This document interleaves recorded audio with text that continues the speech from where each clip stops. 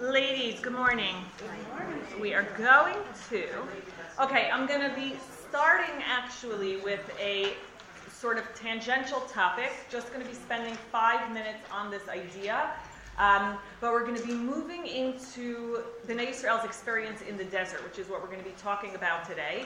And I think that a lot of the subjects that we're going to be talking about in the coming weeks really rests upon an understanding of what we're going to be talking about in this introduction for the next 5 minutes.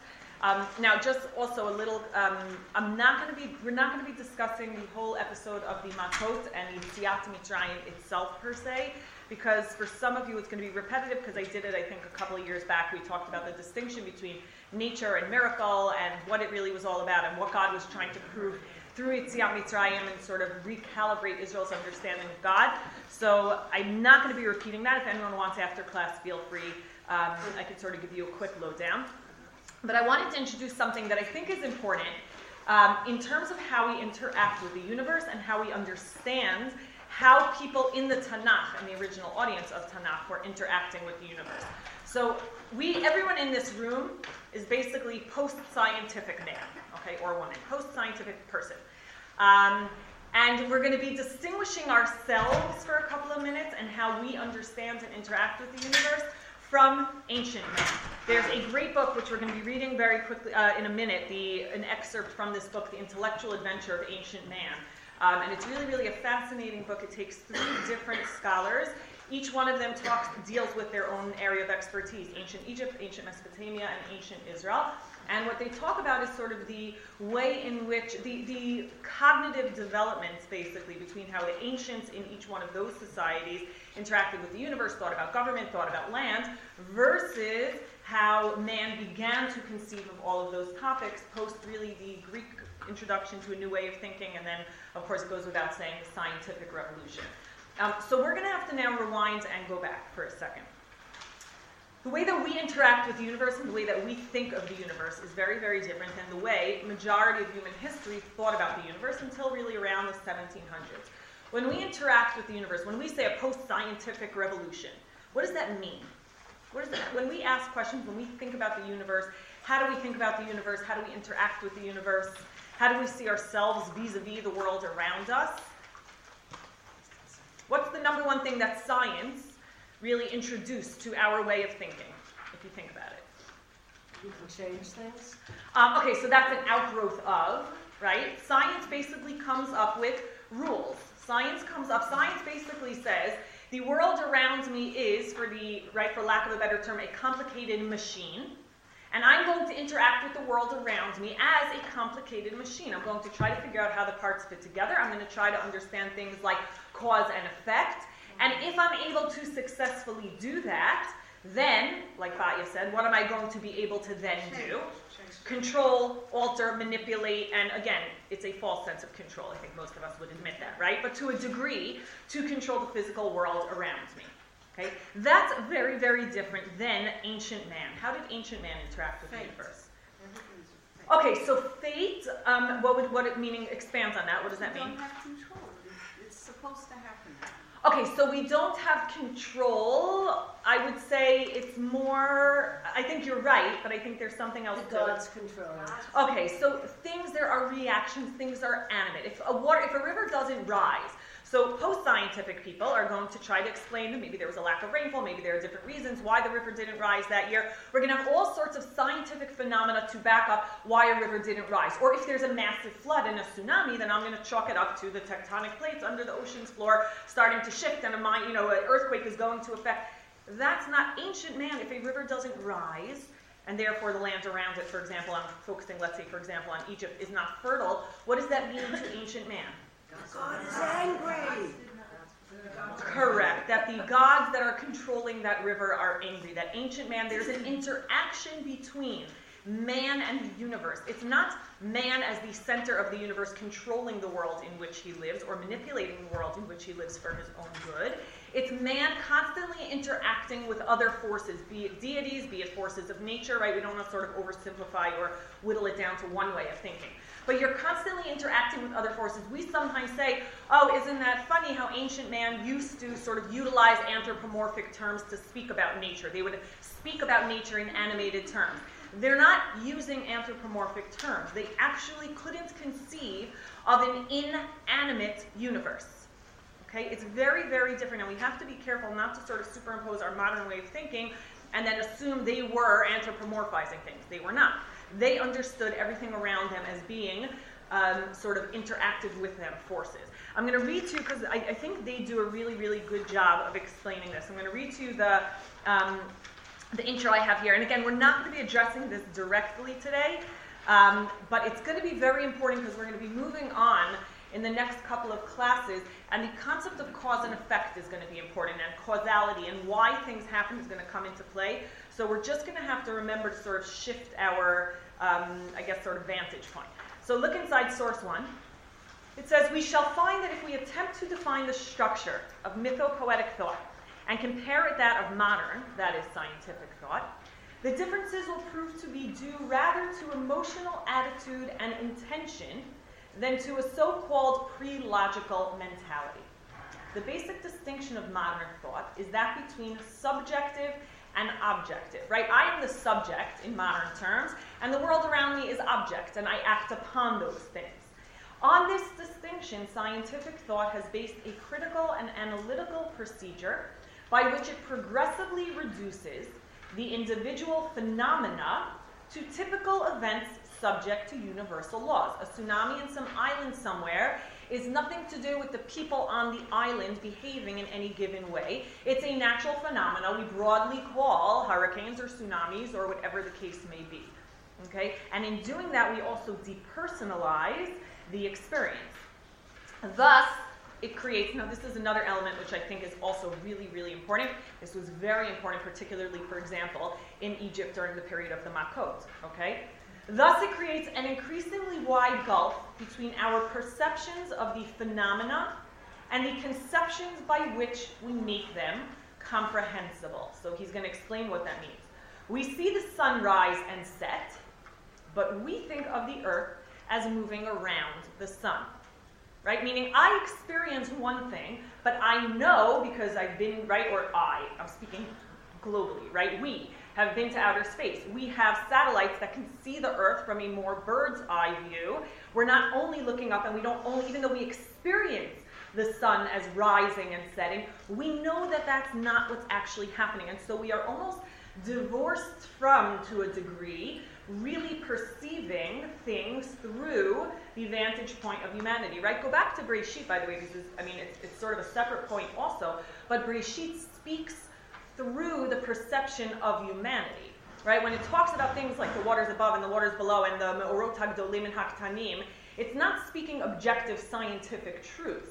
It's speaking about how humanity perceives the world around us and how we understand God's role in creating it. We see colors, he goes on, but we describe them as wavelengths, right? We dream of a dead relative, but we think of that distinct vision as a product of our own subconscious minds. Even if we individually are unable to prove these almost unbelievable scientific views to be true, we accept them because we know that they can be proved to possess a greater degree of objectivity than our sense impressions, right? I have no idea what an actual molecule is, but I know that things are made up of molecules, so I talk in scientific terminology, even though I don't actually understand or perceive, or can I fully really prove that any of that exists. We buy into the scientific system. In the immediacy of primitive experience, however, there is no room for such critical resolution of perceptions.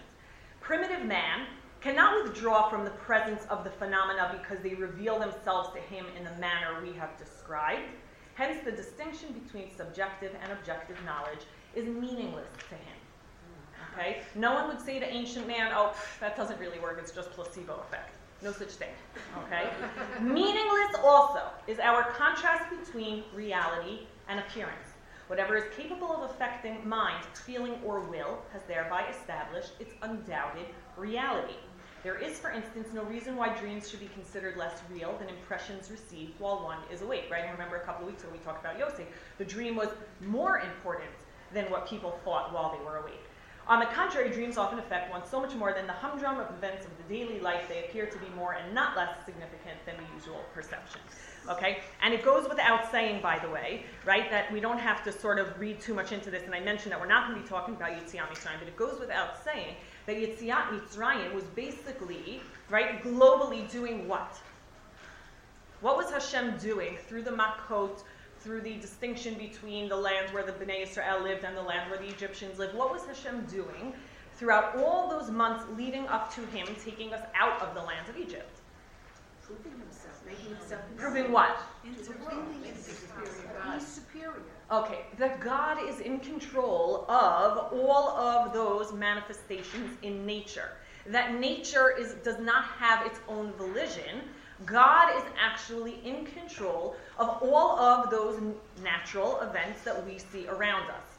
And in doing so, God was proving, right, Ki ein kamoni bechol haaretz, leman teda ki ani Hashem bechol haaretz. God was proving himself. It's not about him being stronger than the other gods. It's about God being completely and utterly in control of all of the natural phenomena that we experience. Okay? And so it's almost sort of decreasing or depleting the independent powers of all of those forces of nature. Okay? That's really important. And again, I mentioned we're not going to be addressing it directly today, but it's going to come into play as we move on in the coming weeks. So just file that away in the back of your heads for a minute. Yeah? I didn't understand because I thought that the ancient peoples wouldn't have supposed that forces of nature have any independent power, independent of any god. Right, but now God, our Hashem, is in control of all of them.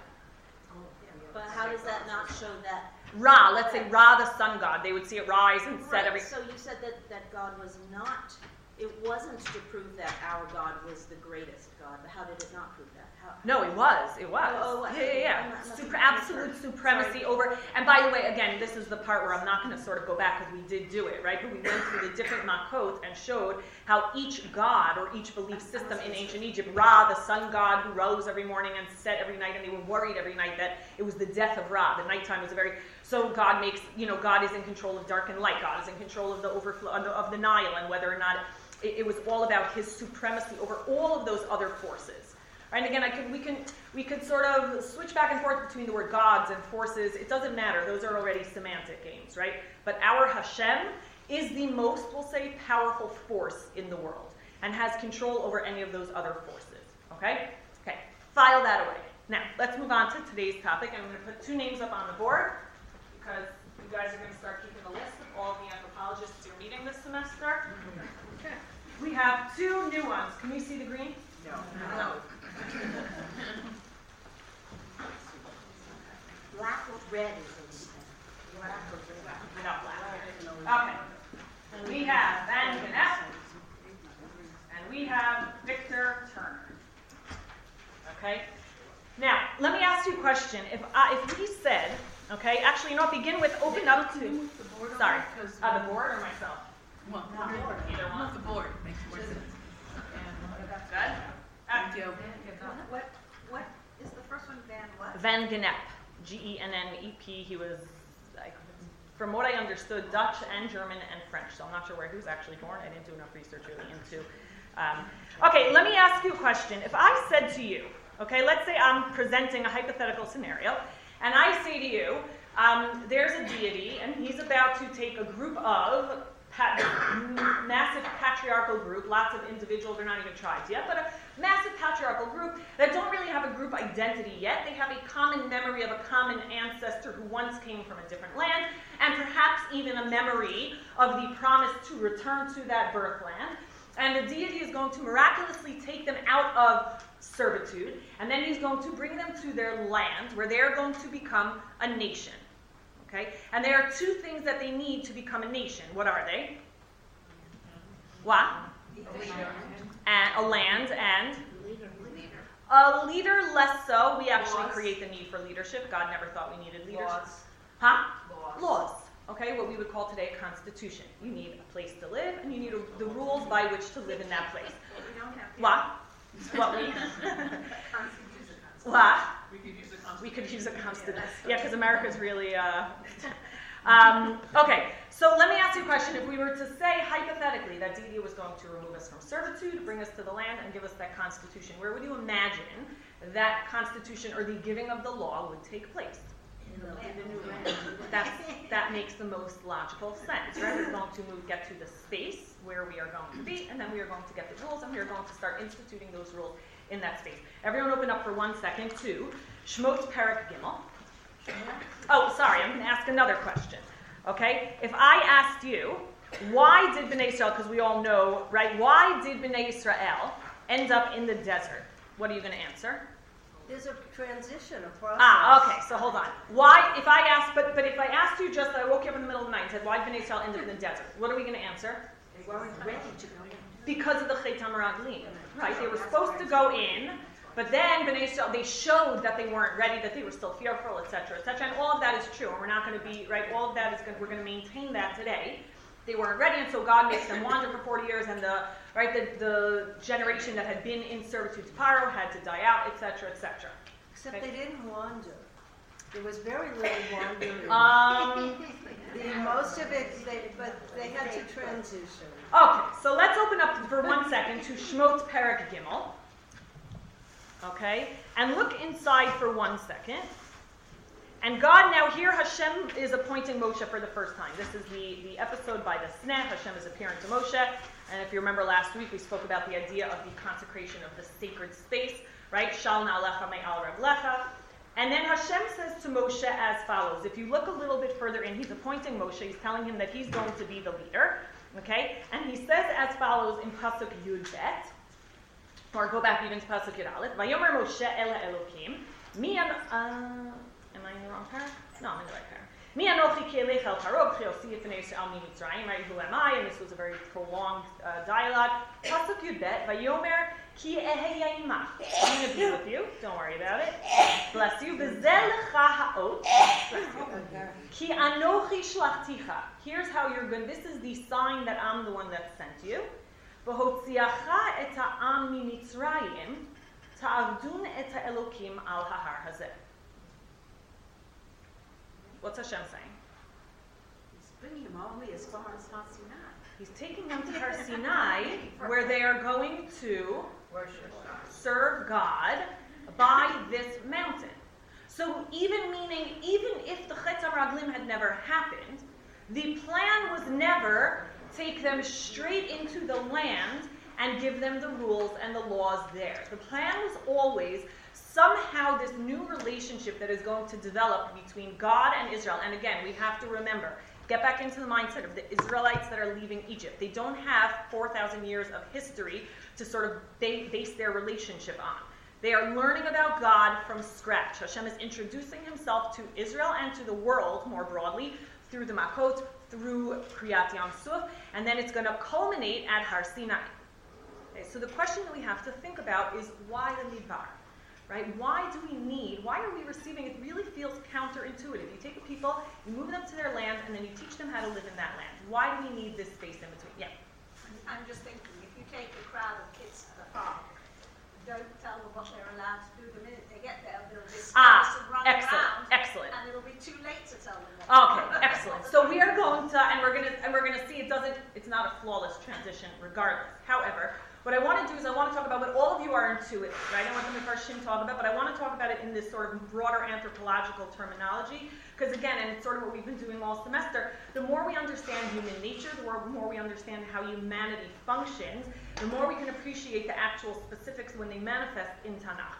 So Van Gennep, and by the way, Victor Turner, I'm going to be using them sort of interchangeably. Van Gennep lived first, and he was the one that first developed what we're going to be talking about, these sort of rites of passage. And then Victor Turner is going to build on his work and focus on one specific rite, which we're going to be mentioning in a minute. Gennep speaks about this idea of rites of passage. What's a rite as opposed to a ritual? What's a ritual? And we're going to be talking about this more next week because we're going to see rituals, when they're connected, for example, to the Mishkan, are really, really important. They're not just motions we go through. They are enactments of the values of a given society.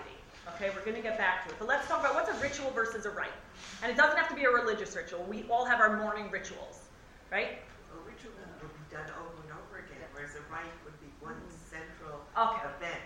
Okay, our morning rituals for many of us, we wake up, we brush our teeth, we make our bed, we have our coffee, we have our morning rituals, which means it's partially, again, if it's not associated specifically with religion, or it could be, it's our routine, it's how we go through the day, it's how we structure our day, it gives form, right, to time, it creates shape out of time. That's what rituals are. A rite, like you're saying, is something different. It doesn't have to happen only one time, but a rite can be either individual rites. I can have personal time for prayer. I could do certain things that are rites that are going to enable me to transition to a different state.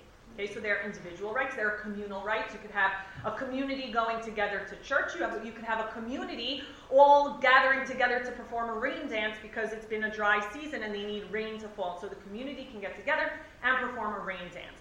But that's also a ritual. What? That's also the rain dance. I would call that also a ritual. No, I think when it's associated with communal. Because it's something that it's a ritual that the community performs every time they don't have rain. No, it's a rite because you want it to transform something, right? My ritual is I'm going to wake up in the morning and I'm going to do all these things because that's what I do. A rite is with the expectation of some form of transformation. Okay? Okay, rites of passage is the one that he really focuses on primarily. What's a rite of passage? What does it enable people to do? It's a transformation. Okay, to move from one phase to another, to move from one stage to another. And by the way, this can happen on the individual level. This can happen more communally. We're going to be focusing, of course, communally. Give me examples of rites of passage. Okay, right, so who said? Bar mitzvah is the one that everyone's going to jump on, right? One day, a boy cannot count for minyan, he cannot count for a mizumah, he cannot get up and lane for the entire ritual. He goes through a rite of passage, and the next day, he is considered an adult by all halachic considerations, okay? Which is a crazy thing if you think about it, because it's a 24-hour window after which he becomes, or not even, right? There's this transition point. The rite of passage is what the community celebrates in order for him to pass. Now, what's interesting what makes, right, not Judaism distinct, but what some communities, and this is what actually Genep noticed, which is fascinating, is that there are some communities where if you actually don't go through the rite of passage, you will never, right, today, if a boy doesn't have a bar mitzvah party, he's still going to count for a minyan. No one cares. Okay? Or forget a party. If he's not called to the Torah officially, if he doesn't get his aliyah, if he doesn't do all of those, in some communities that the anthropologists study, someone who does not go through this rite of passage, whatever it is never considered to have to transition, which seems kind of wacky, right? Because if we look at an 80-year-old man and we say, no, he still belongs to children or to childhood because he never, that seems kind of crazy, but that's how important rites of passage are. That would be like a Brit. Yes, I think a Brit Milah might be considered, although, yeah, a Brit Milah, yeah, a Brit Milah would. It's not counted if he doesn't have a Jewish baby that doesn't have a Brit. I don't know if he can still count it. Yeah, he's not Jewish. Yeah, isn't. It's going.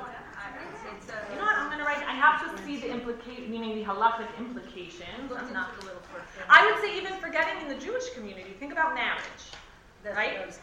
You could have a couple that's living together for 30 years. They have children and grandchildren. For all intents and purposes, they're married in terms of behavior, in terms of everything that makes a marriage. So that's why we have common law marriage, right? Even in halacha, there's a certain standard. But I'm saying if you look, right, but if again, forgetting common law, what you're doing for tax purposes and medical proxy, etc. But if you say to someone, are they married? They're going to say no, because they never went through that rite of passage, so they're not considered fully married, which again feels crazy, but it's not if we realize that rites of passage are really the means by which we speak to the importance and the significance of transforming from one reality to the next. By the way, and it happens mostly around life cycles.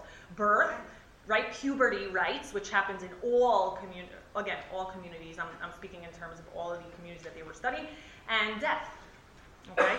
By the way, in Onaim, someone actually mentioned to me is a great example of this. Right, of this sort of rite of passage between.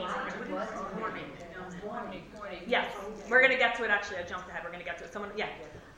The American Indian. Yeah. A boy at a certain age had to go through a rite of passage to become a hunter. Interesting. interesting. If he failed, he couldn't go out hunting with the tribe. That's interesting.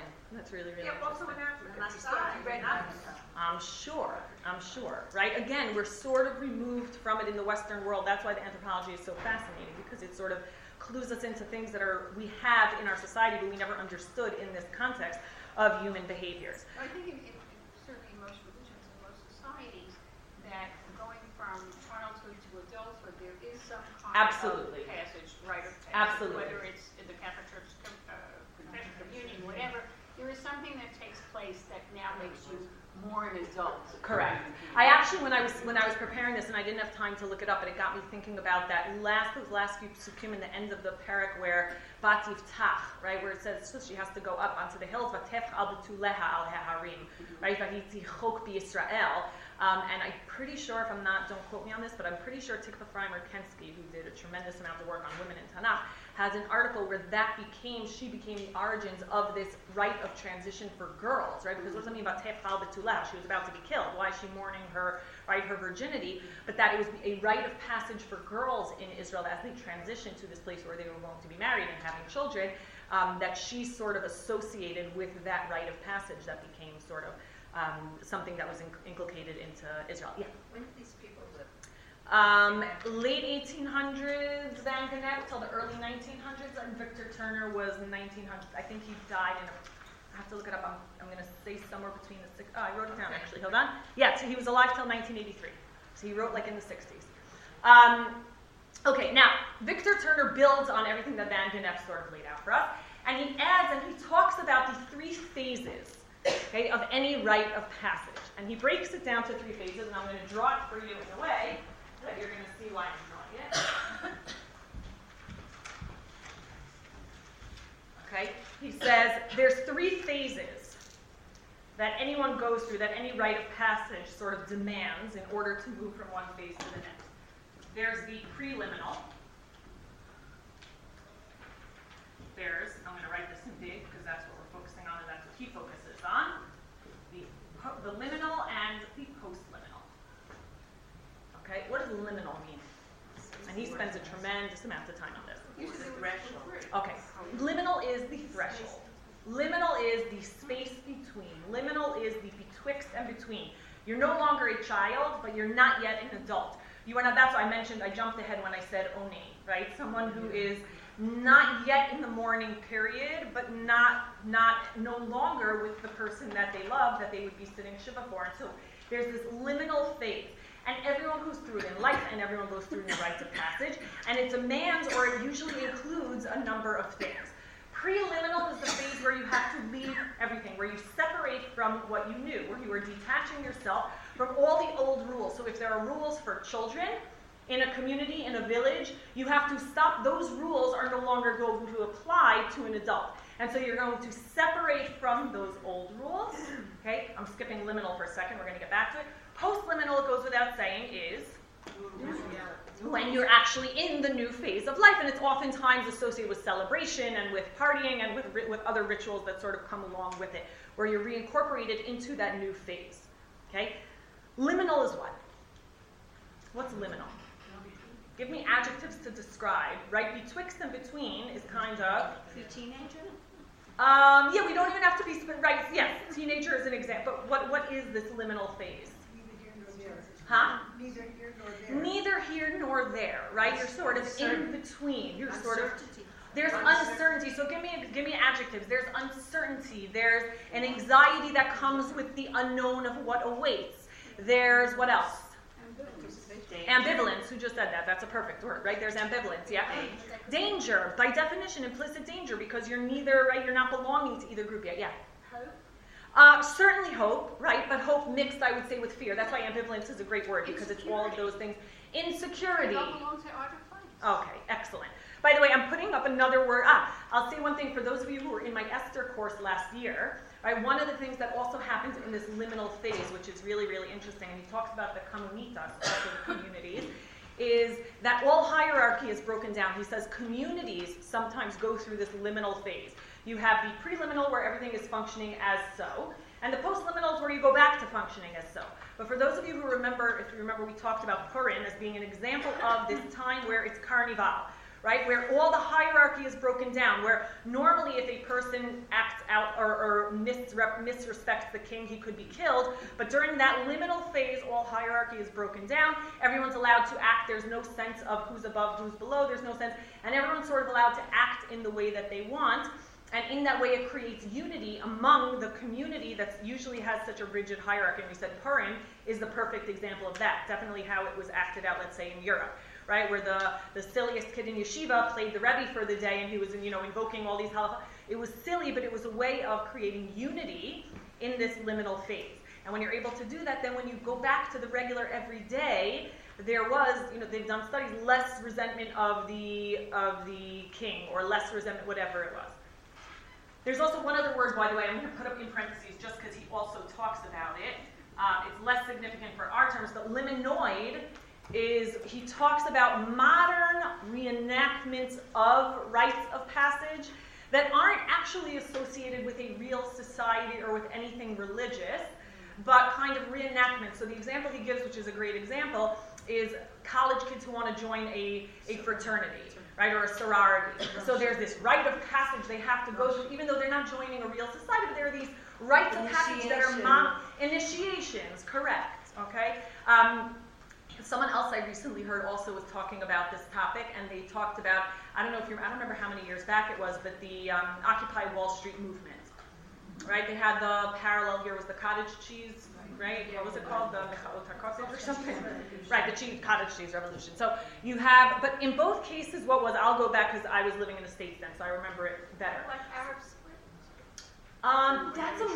That's different. That's more of a revolution, right? That's more, the Occupy Wall Street, why it was liminal, right? Why he would call it liminoid, it's because they're saying we're removing ourselves from society. What's going on in Wall Street, what's going on in the financial world, we don't identify with. It doesn't work for us or for everyone. So they sat in Zuccotti Park, which is right off of Wall Street, in these tents. They weren't showering for weeks.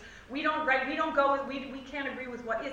But then they never transitioned beyond that liminal phase. They were preliminal, they were liminal, they never got to a post-liminal phase. They were never able to transition to a place where they actually created a new reality for themselves. And that's why it was kind of just, it fizzled out. Okay, so liminoid is any modern manifestation of ancient rites of passage. Okay. What about the 60s? So I think hippie culture might be another good example of that, yes. Right, any counterculture, but it's not protest. No, there's a difference between protesting, saying something specific in society I can't identify with, but I still belong to society, versus creating a counterculture. I was going to say, they wanted to create something outside of what they had. A different society, a different value. Correct. I would not consider that either preliminal or post. It was all part of making a change. The beatniks, the whatever, they lived within the society. They wanted to make a change, be more communistic, socialist, right, or whatever, but it never really happened. They never transitioned, right. Eventually most of them became established. Right, correct, which is oftentimes what happens, right? So who said cults? Yeah, so someone told me because I gave this class in Renana on Monday, and a woman said and I didn't have time to do it. She said I need to look up this new thing in America, the Burning Man. What? Anyone hear of it? So I need to. Is there? Yeah. So I have to look it up, and I'll get back to you next week and say. Also, some sort of like liminal place they go out. I don't know enough about it to speak. They go into the desert and they have it's not a cult because there's no expectation of staying there permanently. It's almost like a liminal retreat. And then they come back. Again, I don't know enough about it, but she seemed to, These things are reminding me, going back to 60s and 70s, of like part of the Bali Tshuva movement. Oh, interesting. They took us, it wasn't come into your house in everyday life, they took us to retreats. Ah, interesting. Like seminars? Seminar. Yeah, seminar. Or Chabad House, which I did. That's very, very interesting. It was outside of your reality. That's really interesting. You're going to go back to your reality. You're going to go back, but you will be changed. But it was a place outside of time, and you changed when you're there, and you come back and change. That's really interesting. You know what? I need to That's That's interesting. That's our Sinai. Okay, so excellent. So we could talk about this for days and days and days, but let's get back into the Tanakh for 1 second. And I promise I'll take all questions if I don't run out of time.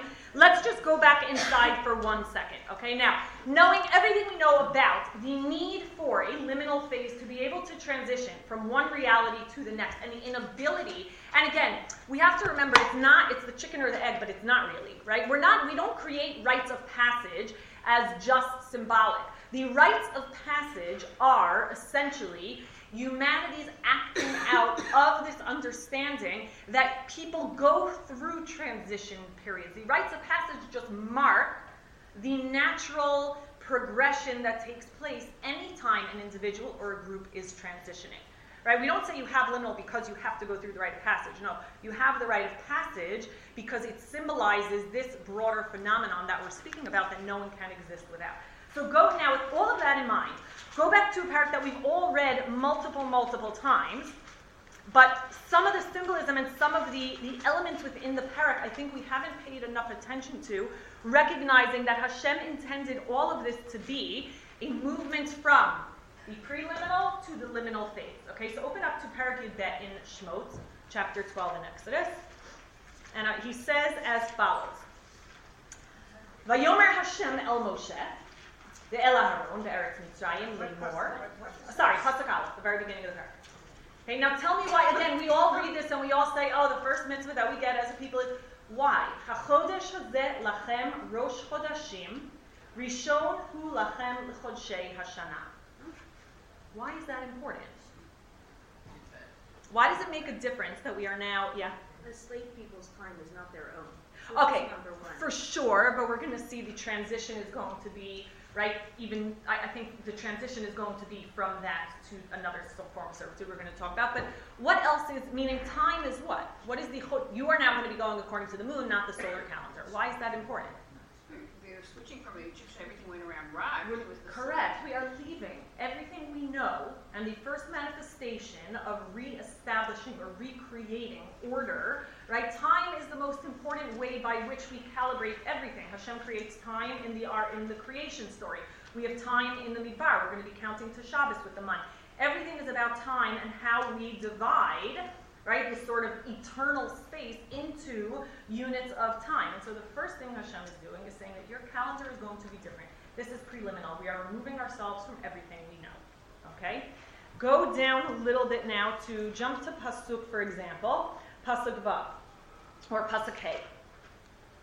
Hashem says, Set tamim zachar ben shana yihye lachem min hakvasim umin ha'izim tikachu. והיה לכם למשמרת עד 14 יום לחודש הזה, ושחטו אותו כל קהל עדת ישראל. I'm going to skip the 2 words for 1 second. Why are we taking the set?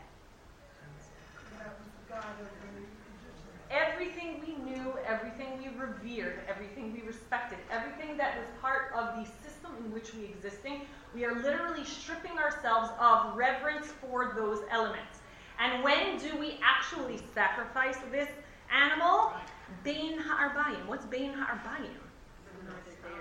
Neither day nor night, right? There's all these halakhic questions. Can you get married? Bein ha'arbayim, which day is going to be written on the ketubah? Bein ha'arbayim is the liminal point in the day. It's that liminal time. We have 2 of them, right? 1 in the morning, 1 in the afternoon, where we are transitioning from one day to the next. By the way, if you look at the whole mention of time in Parak Yud Bet, it's very strange. If I ask you any other thing in Tanakh, what time of day did it happen?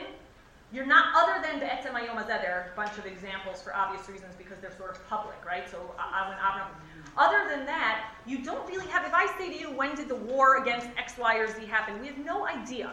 Unless it's significant to the plot, right? I know that the sun was about to set in the war, and so Yeshua has to stop the sun.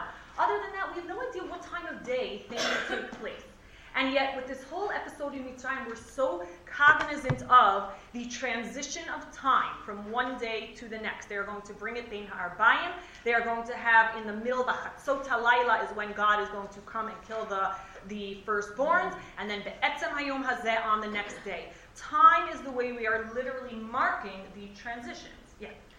I don't see where it says at the beginning of chapter 12 that we're talking about the moon month.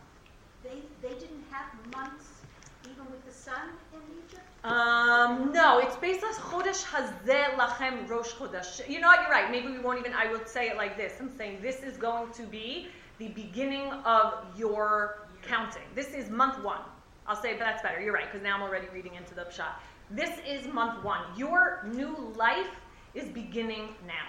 Okay, but how did we know? Think about, right? It's almost like the way the calendar, we start with year 0 from Jesus, right? It's similar to that. How did we know to start, to look at the moon rather than the sun? Because the moon is the only. Okay. I have to. The Egyptians also used the moon as No, you're right. I have to. You're right. You're right. I have to think about that. That's what that pasuk is about. What Okay. that pasuk is about is that you're going to be keeping time according to the way Hashem tells you to tell time. Okay? Correct. So this is the first month of the Exodus. This is the first month of your calendar. It doesn't have anything to do, and if you want to associate that with the Kiddush HaChodesh. or with Ra, it has nothing to do with when the sun is going to come up or whatever. Today is the first day of the rest of your life. Correct. I would say she's right. See, I'm such a hypocrite. I always say stick to the pshat, and then I was reading the mitzvahs of pshat. But you're 100% correct. I would say it like that. I would say this is the beginning of our new reality. Time, essentially, is beginning now. This is a new beginning. I would say it like that. HaChodesh Hazeh Lachem Rosh Chodeshim. Yeah. So that seems more post-liminal. In other words, getting what you had and now you're starting a post-liminal stage of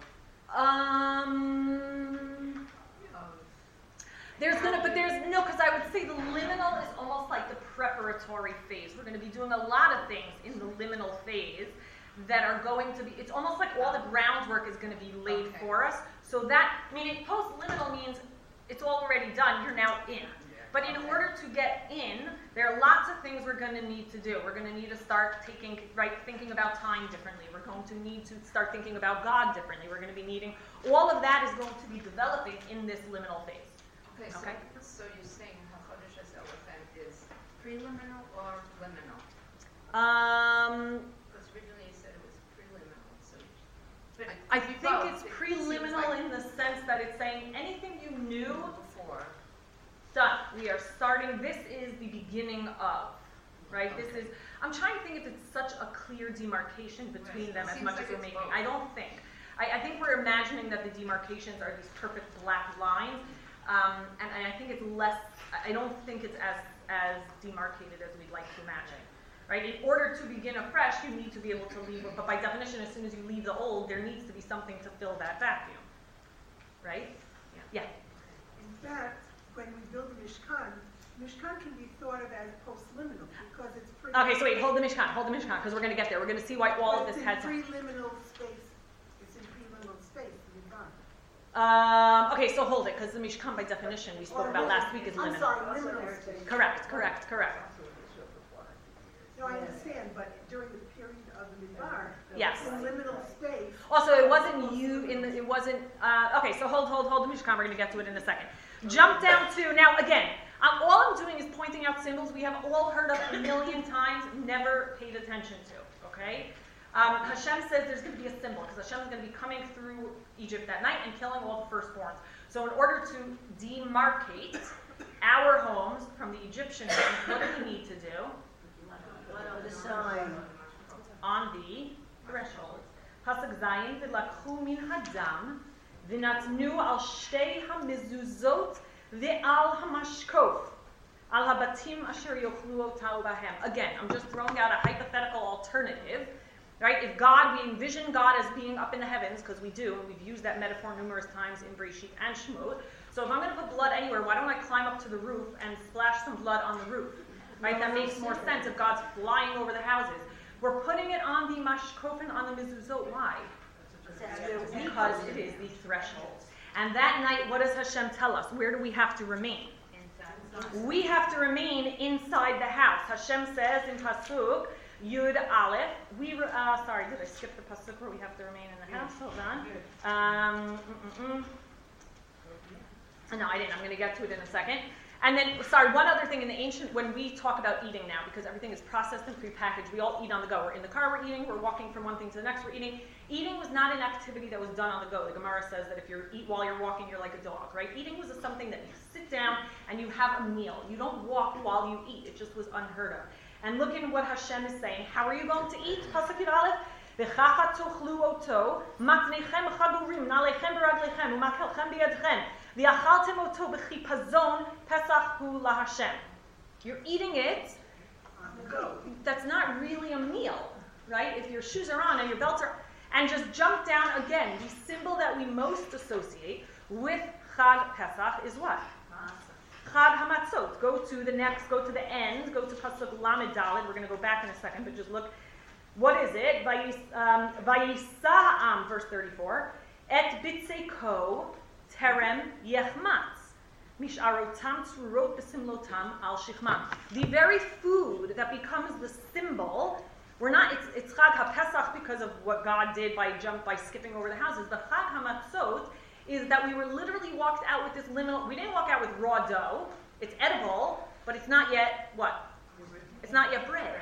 And so even the food that is symbolic of that night is this transitional food that is sort of neither here nor there. So everything that happens on that night is this representative. All the symbols are creating this impression of this liminal phase. Go to Pasuk Chavbet for 1 second in that same parak. And this is important because Hashem tells us, Where are you? same parak, I'm just in verse 22. What parak? 12, Yud Bet. ולקחתם אגודת האזור וטבלתם בדם אשר בסף, והגעתם על המשקוף אל שתי המזוזות מן הדם אשר בסף. So we're marking the threshold, literally the liminal, right, the lintels, אשר בסף, but ואתם לא תצאו איש מפתח ביתו עד הבוקר. There's something important about this threshold. What is it? Can't go over it yet. Why not? Because Yetziat Mitzrayim is not about us leaving. What is it? It's about God taking us out. If we cross the threshold before God says, and by the way, this might remind you of other things, right? There are other thresholds in Tanakh that if we don't go according to what God is trying to communicate through that threshold, it can become disastrous. When Nadav and Avihu bring the Ish Zara, cross the threshold and walk with the Ish Zara. They could have made circles around the Mishkan the entire day, nothing would have happened. But they crossed the threshold into that Kodesh with the Ish Zara, it's fatal.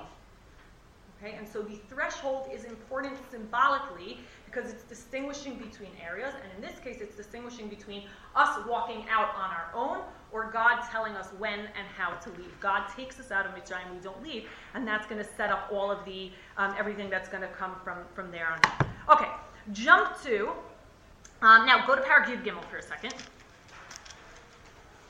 And the very beginning of Parak Yud Gimel sets up the stage, the phase, this liminal phase that they're going to be in. Vayidaber Hashem Pasuk Aleph, El Moshe Lemor, Kadesh li Parak Yud Gimel Pasuk Aleph. Now Pasuk Bet.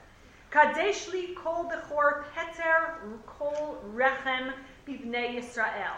Why is that also important? A peter rechem is that, right, is the one that opens up, it's the one that's transitioning from being pregnant. By the way, something interesting which I forgot to mention, there are a lot of liminal phases in Tanakh, and oftentimes, and it's really, really fascinating, they fall with the number 40. Okay, so we have the 40 years in the Midbar, we have the 40 days of the Mabul. Anytime we are transitioning from one phase, there was another one that I'm totally forgetting now that I have it. 40 days to bring the carbon for the 40 days. A woman after childbirth? I wasn't thinking of that. So I think if I had to guess, right, because we always say all of the, right, I don't know if I mentioned their names, Lakoff and Johnson, who talk about metaphors. They're the cognitive linguists that talked about how we understand the world in metaphors. That very likely our ability to understand the world and transitions as 40 is because a woman is pregnant for 40 weeks. And so what greater liminal period, right, than going from nothing to life. And so the 40 might be symbolic of that, and that's why the Tanakh so often has 40 as that number, that chunk of time where something is transitioning from one reality to the next.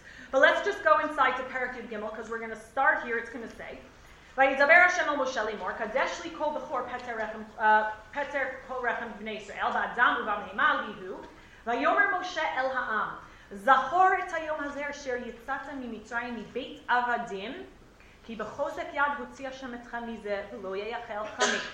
היום אתם יוצאים לסעו בחודש האביב V'haya ki aviacha Shem el eretz haknani v'hachiti v'ha'emori v'hachivi v'hayebusi asher nishba la'avotecha latet lach eretz zavat chalav udvash v'avadeta et ha'avoda hazot b'chodesh hazeh shivat yamim tochal chametz, etc., etc. So there's already an articulation of you're leaving here, you are getting to here. But now let's talk about why the desert is the perfect space for this liminal transition. Why does our rite of passage, l'chatchila, Hashem said it when he was already talking to Moshe in Perek Gimel. Why does it take place in the desert? Okay, certainly it's considered a dangerous place, right? We're scared of the desert because it's, we don't have cell phone service and it might be scary because there might be animals we don't know how to contend with. Tack on top of that, the desert in the ancient world was also believed to be where the demons from the underworld would surface. Mot, right, who was the one, the sort of the demon that was, or the deity that was responsible for destruction and undermining the order of creation, existed in the desert. There's a reason we throw our Seir La'azazel into the desert, okay? Because in other societies they would throw, that was where the demons were.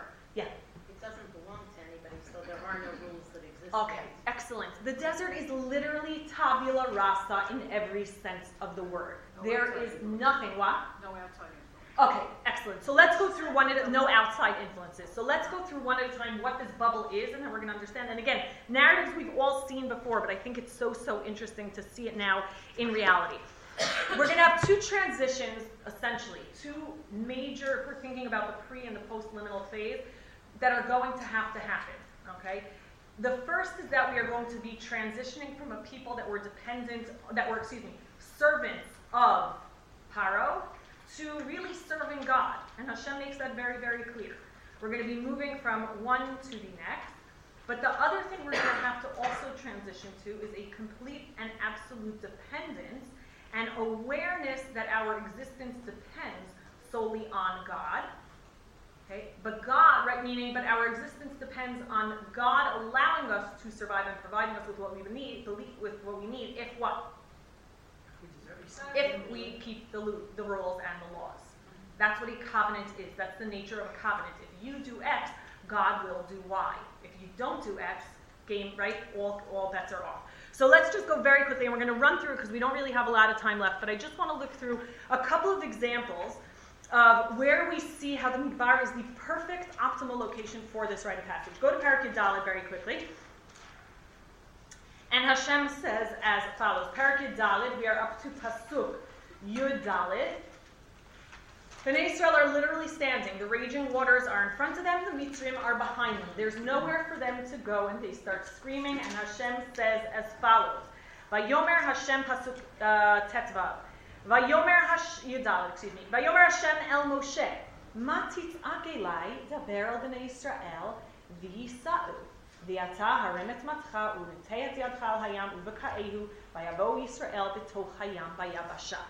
Okay, God is setting up in the Midbar all of these unbelievable realities that will never be repeated. Okay, nothing that takes place in the Midbar is ever going to be repeated, but it's almost like spiritual boot camp. In order to know how to have a relationship with God when we get there, we need to learn in the most extreme, under the most extreme circumstances. There's nothing more extreme than having to jump into raging waters with your enemy armed behind you. Okay, jump to Pasuk Perek Tedvav in the next Perek. And look at this interesting juxtaposition. Perek Tetvav, Pasuk Chaf Bet. They had just crossed the ocean. They were all alive. Their enemies were all dead. They sang Das Yashir. Miriam sang her own variation of it, which in all likelihood might have been first, people suggest. But Pasuk Chaf Bet. Vayasa Moshe et Yisrael miyam suf. Vayitzu al midbar shor. Vayalchu shlosha yamim bamidbar v'lo matzu mayim. Vayavo marata v'lo yachlu lishtot mayim mimara ki marim heim. Al kein kara shma mara. Now, very valid question. Okay, and again, it's very easy for us to be critical of Dor Midbar, but we have to remember the line between life and death in a desert is literally 24 hours. I mean, it's a very, very fine line. Vayitzak el Hashem, vayoreu Hashem es, vayashlech el hamayim, vayisiku hamayim sham sam. Now listen, it's not just that Hashem sweetened the waters. It says, Sham sam lo chok umishpat v'sham nisahu. What pasuk is that? I just read Pasuk Chapei. Vayomer im shamoa tishma lekol Hashem Elokecha, v'hayashar be'einav ta'aseh, v'ha'azanta lemitzvotav v'shamarta kol chukav, kol ha'machala asher samti b'mitzrayim, lo asim alecha ki ani Hashem Elokecha. What does that mean? What's the and we're going to see this over and over. Every time God is going to miraculously provide them with their basic needs to survive, it's going to be juxtaposed with a reiteration of what?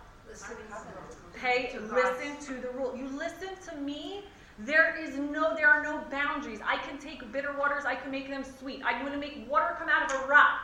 But it's all contingent on your loyalty and your fidelity to the covenant. And that's always going to be coming hand in hand. It's as if God is training them to understand that their physical dependence is contingent on what they're going to agree to. Okay, where's the most obvious example of this, by the way, of this whole idea of being acutely aware? Did they turn the heat up like 80 degrees? Yeah. Now it's like 120 in here? What's going on? Where's the best example of Hashem sort of pounding home this idea that our dependence on Him is what's going to define? Oh, when Moses, Yam Suf is when one. Moses didn't listen and, Okay, so we're going to get to that, but even before that, go to Parak Tet Zayin. which one? 16. It says, Vayis'u me'elim, Vayavo kol adat b'nei Yisrael el midbar Sin, asher bein Elim uvein Sinai. ב-15 יום לחודש השני לצאתם מארץ מצרים. ויילונו כל הדת בני ישראל על משה ועל אהרון במדבר, ויאמרו עליהם בני ישראל, מי ייתנו. Now listen to what they're saying, right? Again, we look at them as ungrateful. It's not about ungrateful. It's about the total panic that sets in when you are in a liminal phase. מי ייתנו ביד השם בארץ מצרים. בשבתנו על סיר הבשר ואוכלינו לחם לשובע, כי הוצאתם אותנו למדבר הזה, להמית את כל הקהל הזה ברעב. What are they saying? They're not saying we don't appreciate what Hashem did for us. They're saying We're what? going to die of starvation.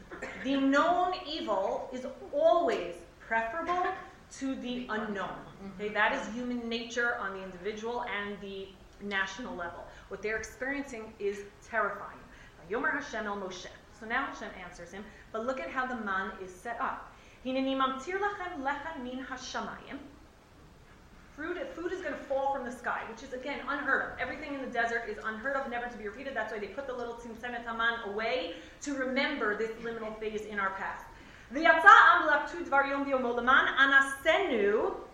It's not just, Hashem is not just going to sustain them. Hashem is going to sustain them. What does that mean? What's the test? To see if they'll listen. If they're listening to what? What's the test? They'll follow his rules. Every day a certain amount is going to fall. Every day they are to take just the prescribed amount. If they take more, it is going to get rancid, or spoiled, or whatever, however it turns into. If they don't take enough, they won't have enough to feed their family for that day. Every night they need to go to sleep. Nothing is left on the ground. By midday, it's gone. Every night they need to go to sleep with not a morsel of food in the house, completely dependent that the next morning they will wake up and the amount of food that is necessary will be there again. Okay? It's literally, right, faith in God on steroids. It's faith in God to the extreme. You cannot create another phase in our history where our dependence on God was as acute and as tangible as it was in the Midbar. Okay? And that's exactly what happened. And of course, with Shabbat, the opposite holds true. With Shabbat, you need to collect too, knowing that the next morning it's not going to be there because Shabbat is another sort of carved out space in time.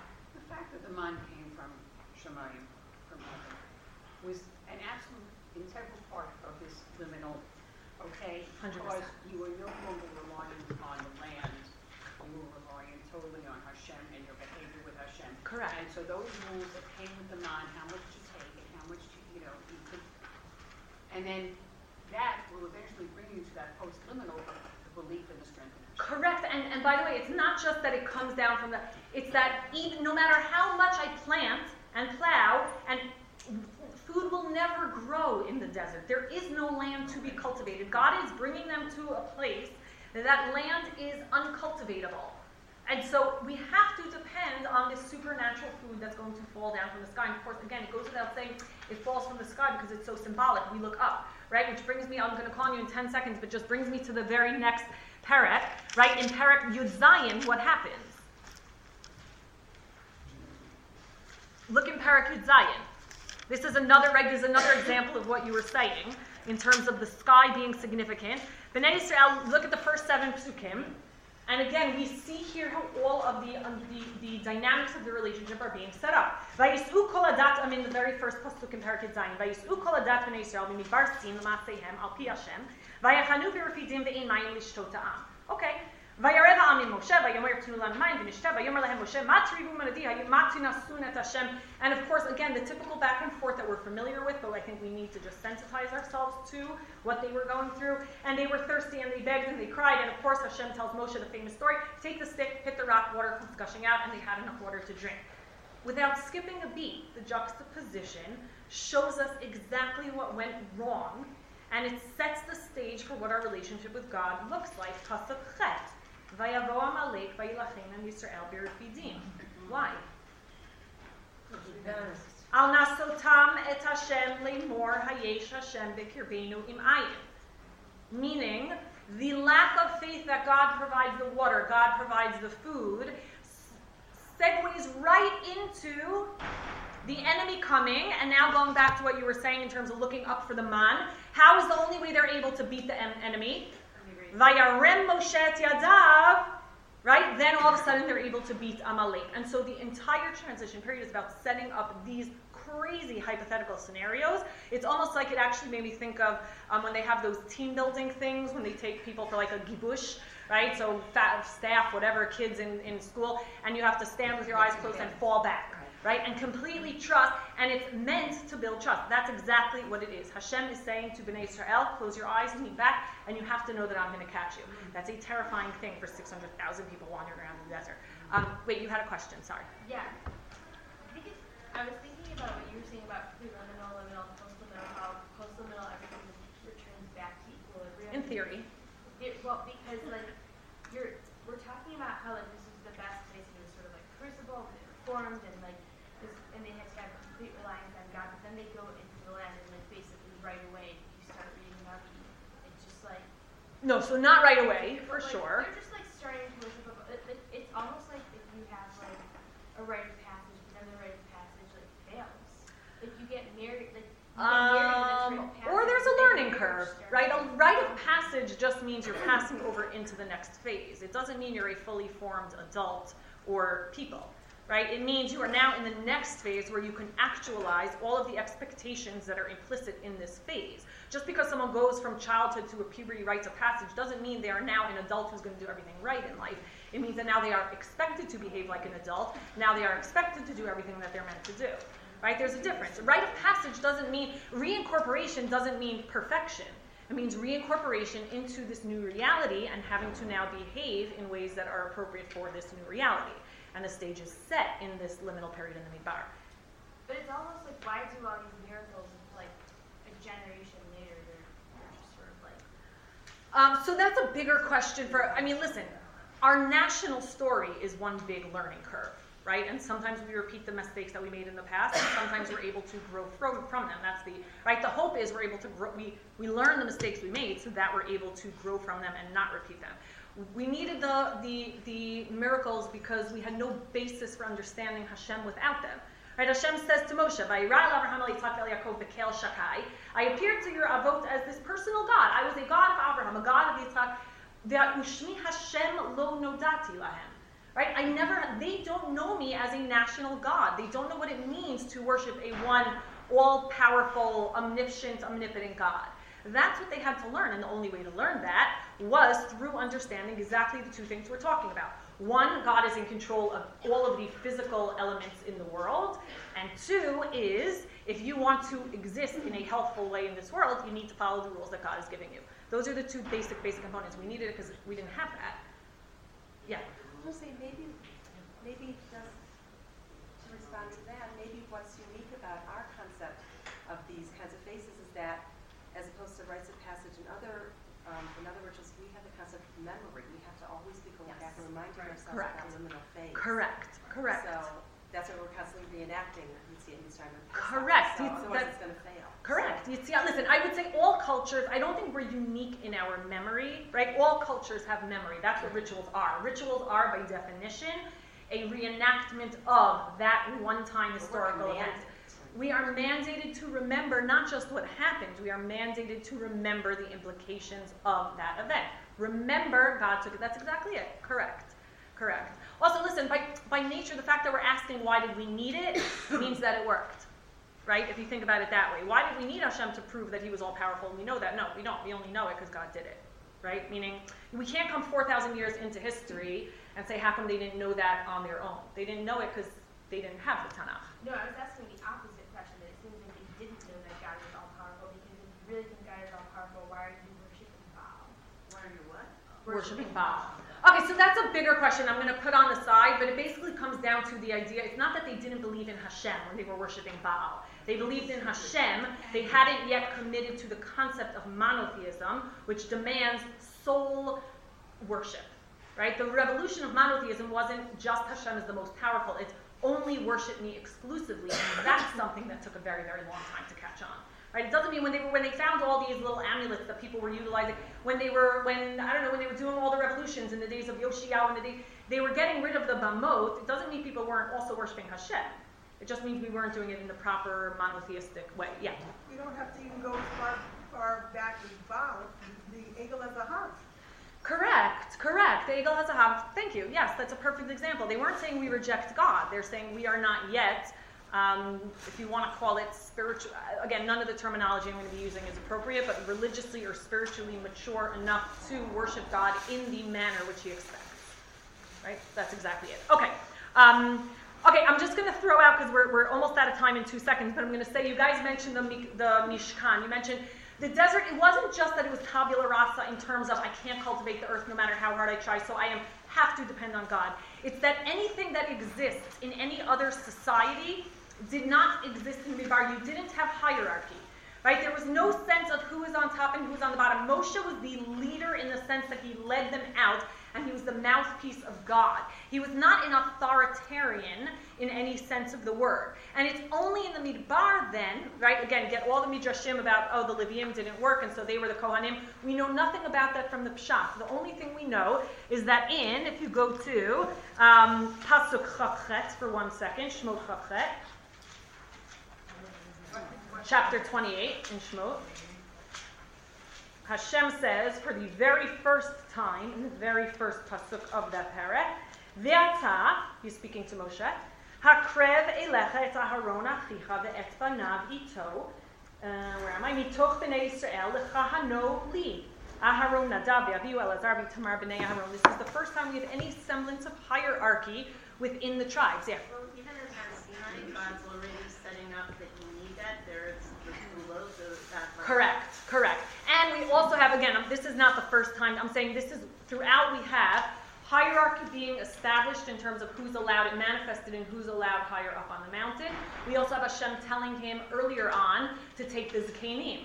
Right? Suddenly the Zikanim are granted an authority that they may have unofficially had, but now they're going to officially have. We have the Kohanim, we have the Zikanim, and then of course when Yitro comes to Midbar and he says, Moshe, what the heck are you doing? You can't be the only one that's teaching the laws day in and day out. We have Moshe there also setting up the equivalent of local, civil, and supreme courts, essentially, right? Where Moshe has the final say because he was the authority on the legal process, but everyone sort of trickled down. And so we're literally setting things up to begin with. There are no buildings. No matter how far you walk in Midbar, you're not going to see a building. And buildings are not just places where people live or people work. Buildings have all of the connotations that culture infuses into them, not just temples.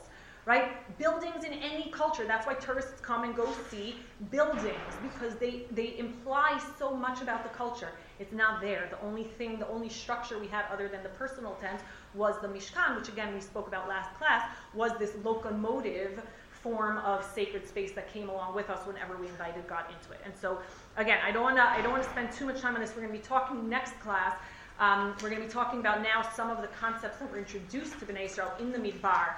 And the ideas, and really what we're going to be focusing on in the next couple of classes, is how those rules and regulations that we received in the Midbar are more than just the sort of the little details of ritual, but how ritual really, everything about ritual in terms of purity, impurity, kosher food, non-kosher food, is again a way that we as a society articulate the values of that society. So we're going to be getting to that next week, but the liminal space is where that all has to happen, where it has to be introduced. So we'll pick up next week. Have a great, great day. Oh my gosh, it went from like 10